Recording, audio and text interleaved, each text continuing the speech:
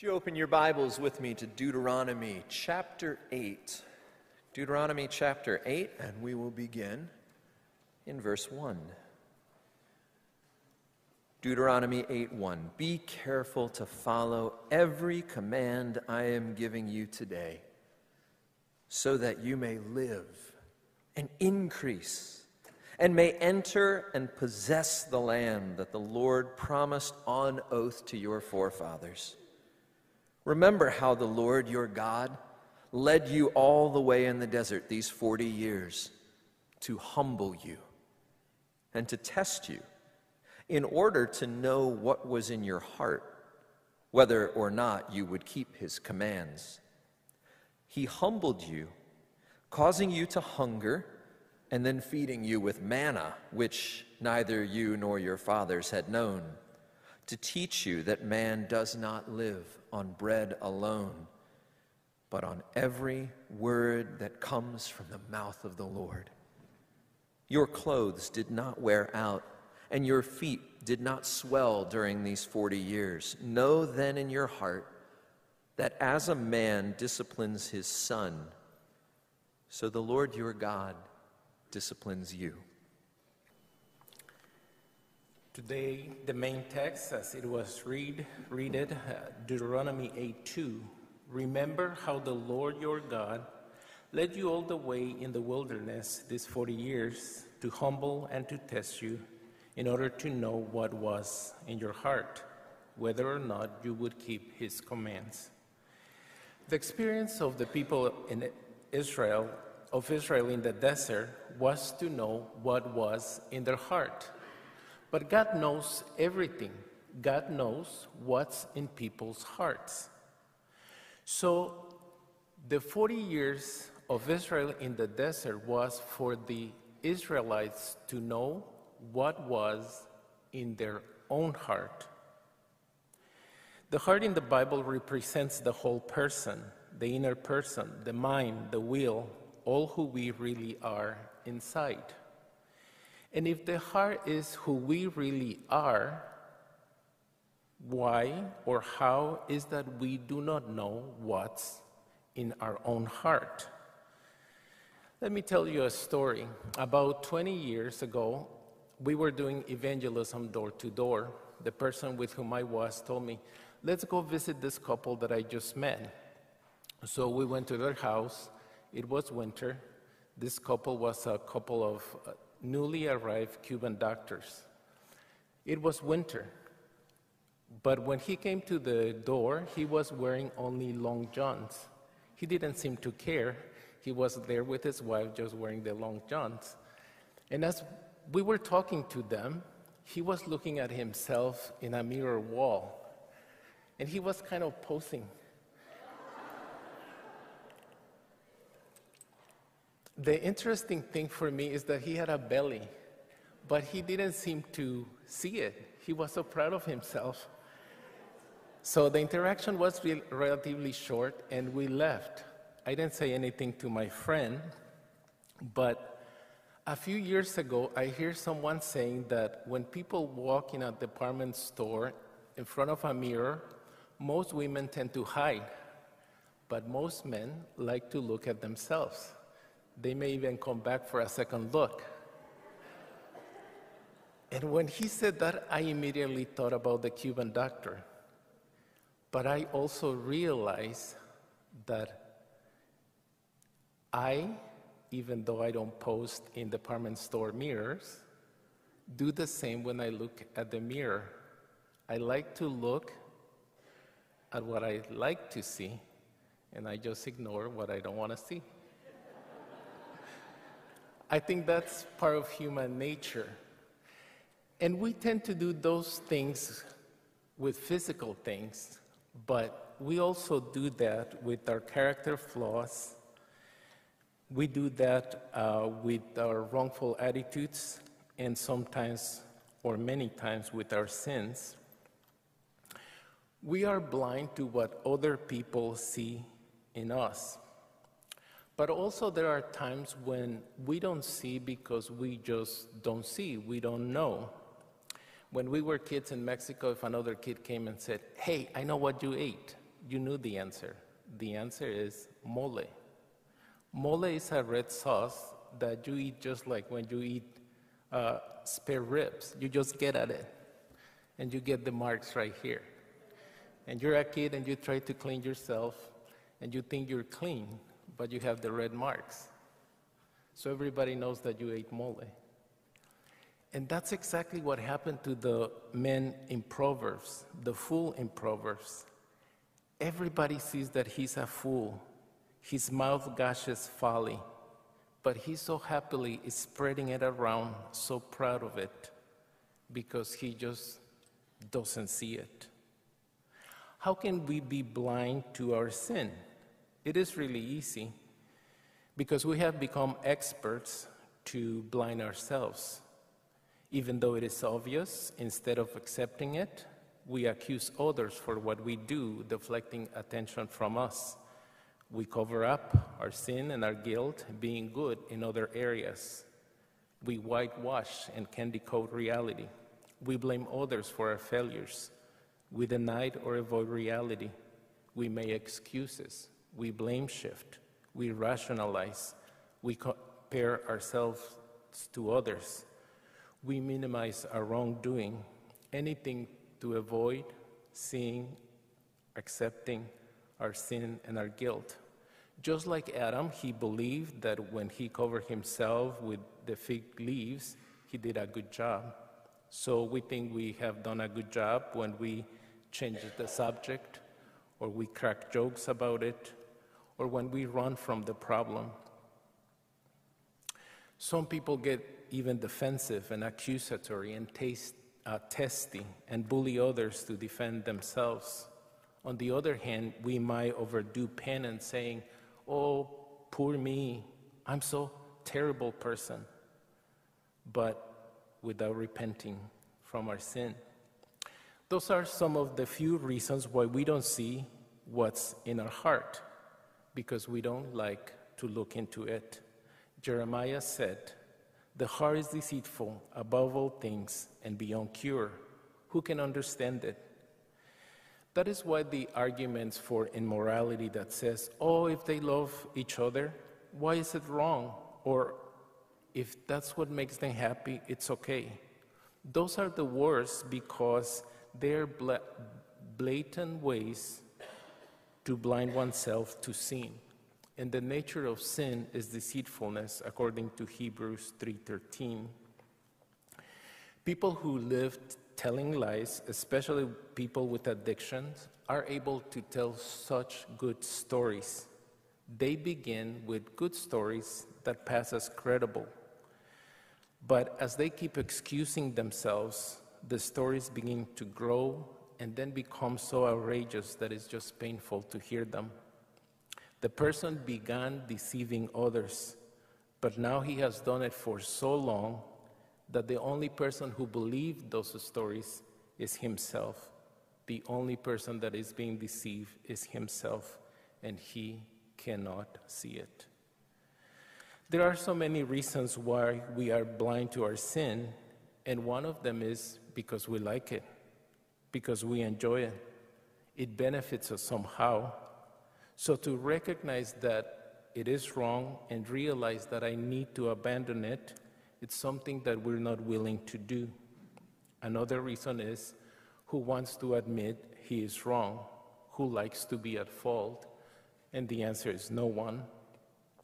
So we won't be the ones taking initiative to recognize sin in our lives. So that's why God is the one who will take initiative.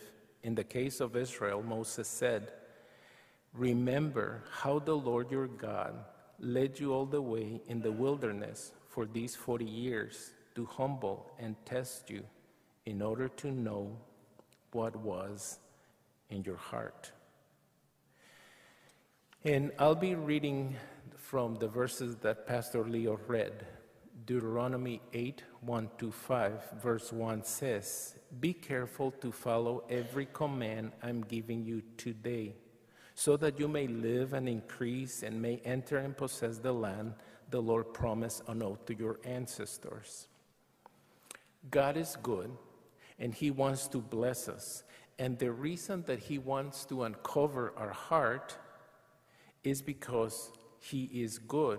He wanted to bless the Israelites, to follow his commands, that they could live, that they could increase, that they can possess the land, that God's promises can be fulfilled in them.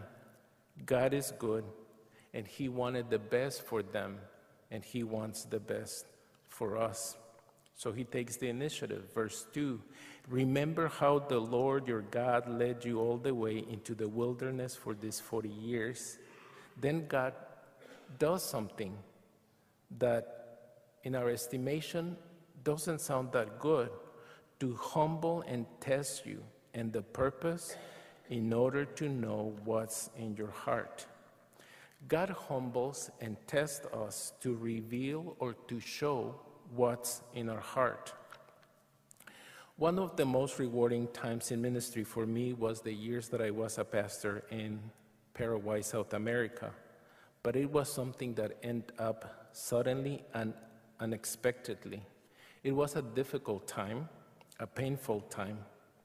I would not consider myself a prideful person, but those times show me that I really am. The whole situation showed me what was in my heart, and it wasn't pretty. To humble and to test you in order to know what was in your heart, whether or not you would keep his commands. According to this verse, keeping God's commands shows where is our heart, or what's in our heart. How? The way we respond to trials and to difficulty, if we keep his commands, that shows that we honor God with our heart. But if we don't keep his commands, it shows that there is sin in our heart. Let me give you an example. God instructs us in his word, in everything give thanks. In the midst of trials, when things are not going the way I want, do I give thanks or do I complain? Do I have a thankful attitude or I grumble against God, others, and the circumstances? Let me give you another example. If I'm offended, if someone mistreats me, do I obey God's commands? Do we obey God's will by defeating evil with good, or do we repay evil with evil? Do we seek revenge, or we are kind and compassionate, praying for those who offended us? God takes us to the desert to know what's in our heart if we are going to keep God's commandments. A woman came for counseling. She found out that her husband had lied to her. Before they got married, he told her that he had never had sex. She kept herself pure for her wedding. Years later, he confessed that he had been sexually active. She became very upset, which is natural and the right response. But now, every time they had differences, she would hit him, scratch him, and scream at him. What's in her heart? Now, let me clarify. She was wronged. Her husband sinned against her. So I'm not suggesting in any shape, way, or form that she should be passive or stoic to the news, but hitting, scratching, and screaming at her new way to relate to her husband is not according to keeping God's commands. The whole situation was showing her things in her own heart that she had not been willing to see before. How do we respond to losses in our lives? How do we respond to difficult situations, financial difficulties, illness, accidents, pain, trials? Difficult circumstances will show what's in our heart. But why would God allow those things to happen to us? Why would God allow or permit that people wrong us? Or why would God bring events that makes us experience pain? And the short answer is because he loves us. So we usually tend to think that he is not good when he permits these things in our lives. But in every sin committed against you, he is there, offended too. In every wrongdoing to every human being, he is the one offended first. Every sin is first an offense against God.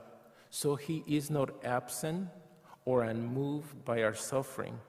Besides, he already has experienced the weight of all those sins. So never we are to think that he doesn't care or that he does not understand. In God's infinite wisdom, all good and evil can and will be turned to bring glory to him. Also, he loves us so much that he wants to clean our hearts from sin. And sin hides in our hearts. Many times we are blind to it. Many times we are very good to ignore it. But once God exposes sin, he does not abandon us to our own resources. It says, he humbled you, causing you to hunger, and then feeding you with manna. While God caused the hunger, he also provides manna. He satisfied the hunger. But God is more interested than just satisfying our physical needs. Manna gave physical life to people in the desert, but it pointed to a higher reality, towards real life, a life that only comes from God.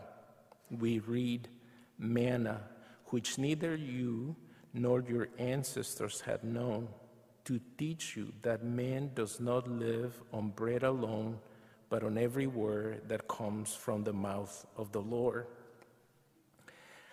God wants to take us from satisfying our physical needs, our earthly desires, to something better and greater.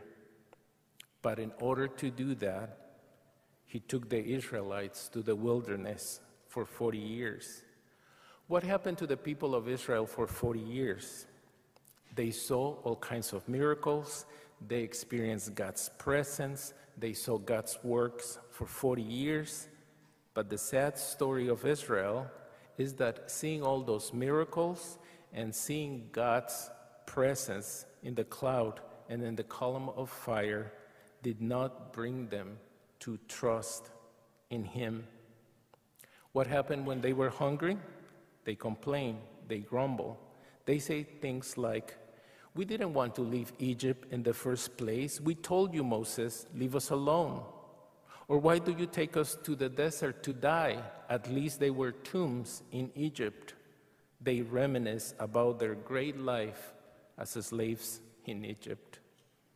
In those moments, when they were hungry, when they were thirsty, their hearts were exposed, mistrusting God, anger, ungratefulness, fear, anxiety, love of the world. God is not a cruel God who makes us suffer to enjoy our suffering. He is a loving God who's helping us to see who we really are, what's in our heart. What the heart of the Israelites showed was not good, but we haven't changed. I can easily deceive myself and think that I'm a good guy, but I am not. I'm a sinner. Trials, difficulty, and pain in my life has shown me over and over how ungrateful and how much lack of faith I have in God.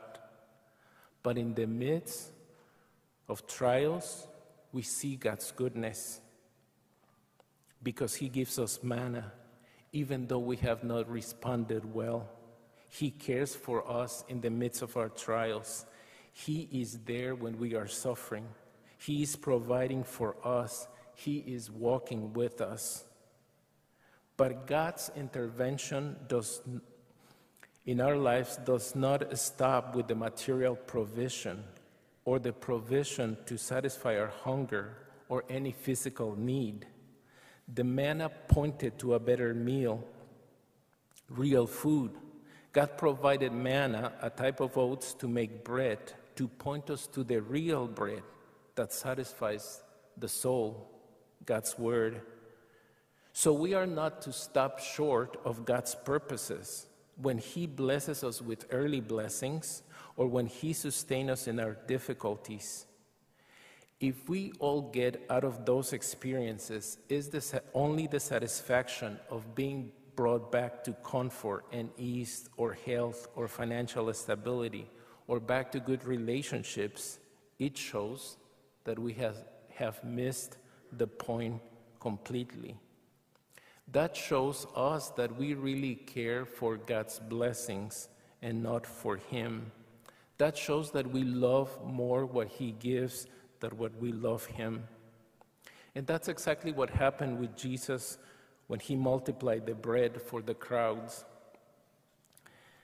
When the people had been fed, they were looking for Jesus. Just as many times people today are looking for Jesus, but not because they care for Him.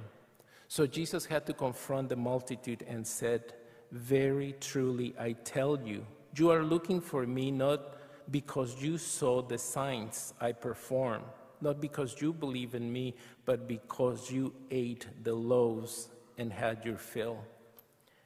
Sadly, sometimes the message of modern Christianity is the one that should be called the Wonder Bread Christianity. Come to Jesus because He will give you wonder bread, no real bread, wonder bread. Come to Jesus because He will give you happiness, success, friends, and all else you need. And of course, God can give us these things, and He wants to bless us in these ways and many more, but that is not the message of the gospel. The message of the gospel is not about the things or the blessings that God can give you. It's about knowing Him and making Him your God. God's miraculous provision of bread for the Israelites in the desert and the multiplication of bread to the crowds was to lead them to God. Manna pointed to the real bread, the Word of God, a bread that gives life, a life that only comes from the words of God. The other mistake that sometimes is made in modern Christianity is that it teaches you that God loves you so much because you are so special. But you and I are not so special. The walk in the desert showed the Israelites that they were really stiff-necked people, stubborn people. When I was a child and I was reading the stories of the Israelites, I just would think, these people don't get it. They just don't get it. And I would get upset until I became a teenager, because that was me too. Difficulties shows how bad our heart is. It is really interesting that when things go bad, and I'm really bad, some people leave the faith. They get angry at God. That shows how bad we are. God provides for us. He gives us life. Any blessing in our life comes from Him. But something goes wrong, and that shows our heart. Difficult times shows how dead we are in sins. It shows the reality of our hearts. It shows the real me without makeup.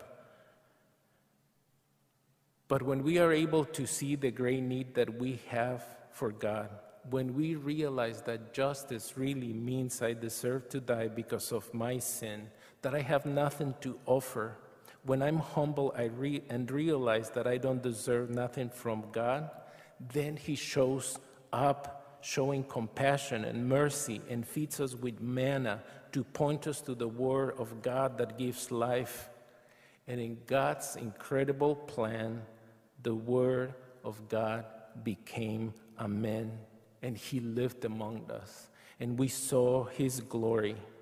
Jesus Christ is that Word of God. He said, I am the bread of life. Whoever comes to me will never go hungry, and whoever believes in me will never be thirsty. This is the message of the gospel. Once we have seen what's in our heart, how really poor and needy we are, then he lavishly offers us the bread of life, a bread that whoever eats from it never go hungry or thirst again. Jesus said, for my Father's will is that everyone who looks at the Son and believes in him shall have eternal life. Eternal life, real life.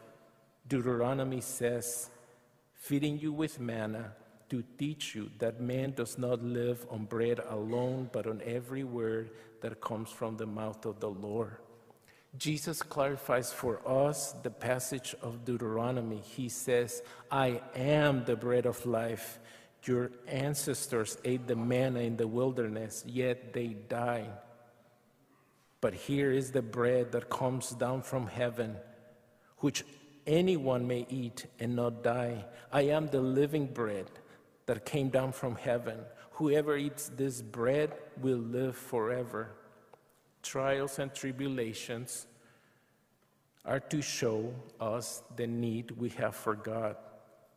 If we have not repented from our sins and committed our life to follow him, they are an opportunity, an invitation to come and eat for free, as Isaiah says, without money, without price, to believe in him, to have eternal life. If you are his child, trials and tribulation are an opportunity for us to look into our heart and to be changed, transformed, cleansed, forgiven, purified, sanctified. That's what God wants. He wants to make us holy.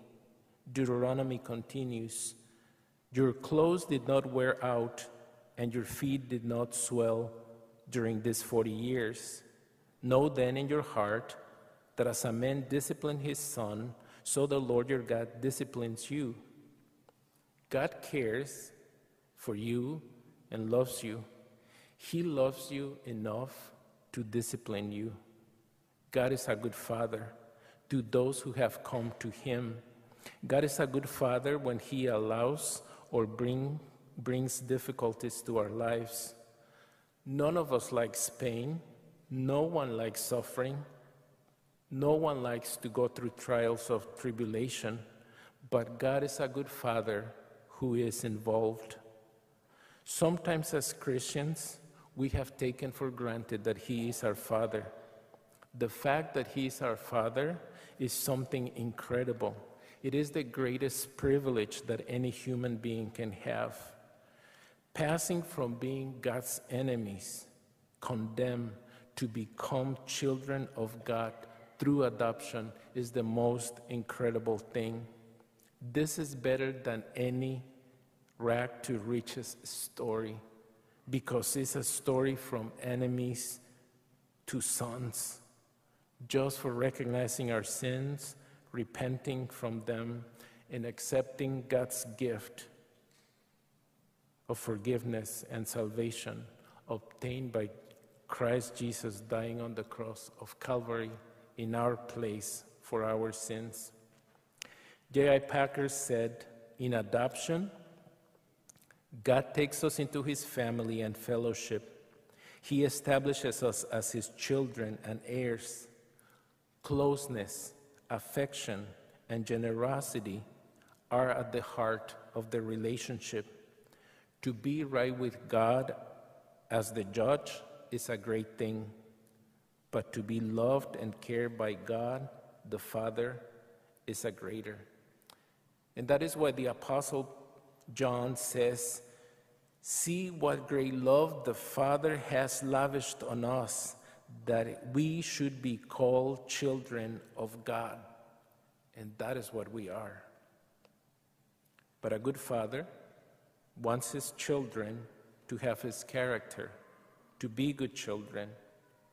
A good father disciplines and corrects, but in order to correct, first he has to show us what's wrong. So he takes us to the wilderness to humble and to test us in order to know what's in our heart, whether or not we would keep his commandments. He is a loving Father that wants the best for us. He wants us to enjoy the best, and there is nothing better in the whole universe that we are in a good relationship with our Heavenly Father. He wants that nothing stands between us, that we can delight in him and he in us, that we can enjoy him forever. Let's pray. Lord, as your word says, no discipline seems pleasant at the time, but painful. Later on, however, it produces a harvest of righteousness and peace for those who've been trained by it. And Lord, there are many people in our congregation who have responded so well to trials and difficulties, and they are an example of faith for us. Lord, thank you for those lives, and thank you, Lord, for the training.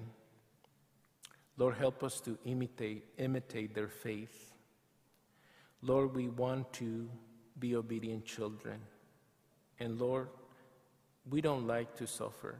So we're not praying for things to come. But Lord, in your wisdom, when you allow those things to come, help us to be faithful to you, to respond well, to honor you, how we lived through those times. And Lord, we do pray that you bring relief from those things. But at the same time, Lord, we pray that you form us, that you change us. And that's our prayer, Lord. Change our hearts. Change our hearts. Forgive us. In Jesus' name we pray. Amen.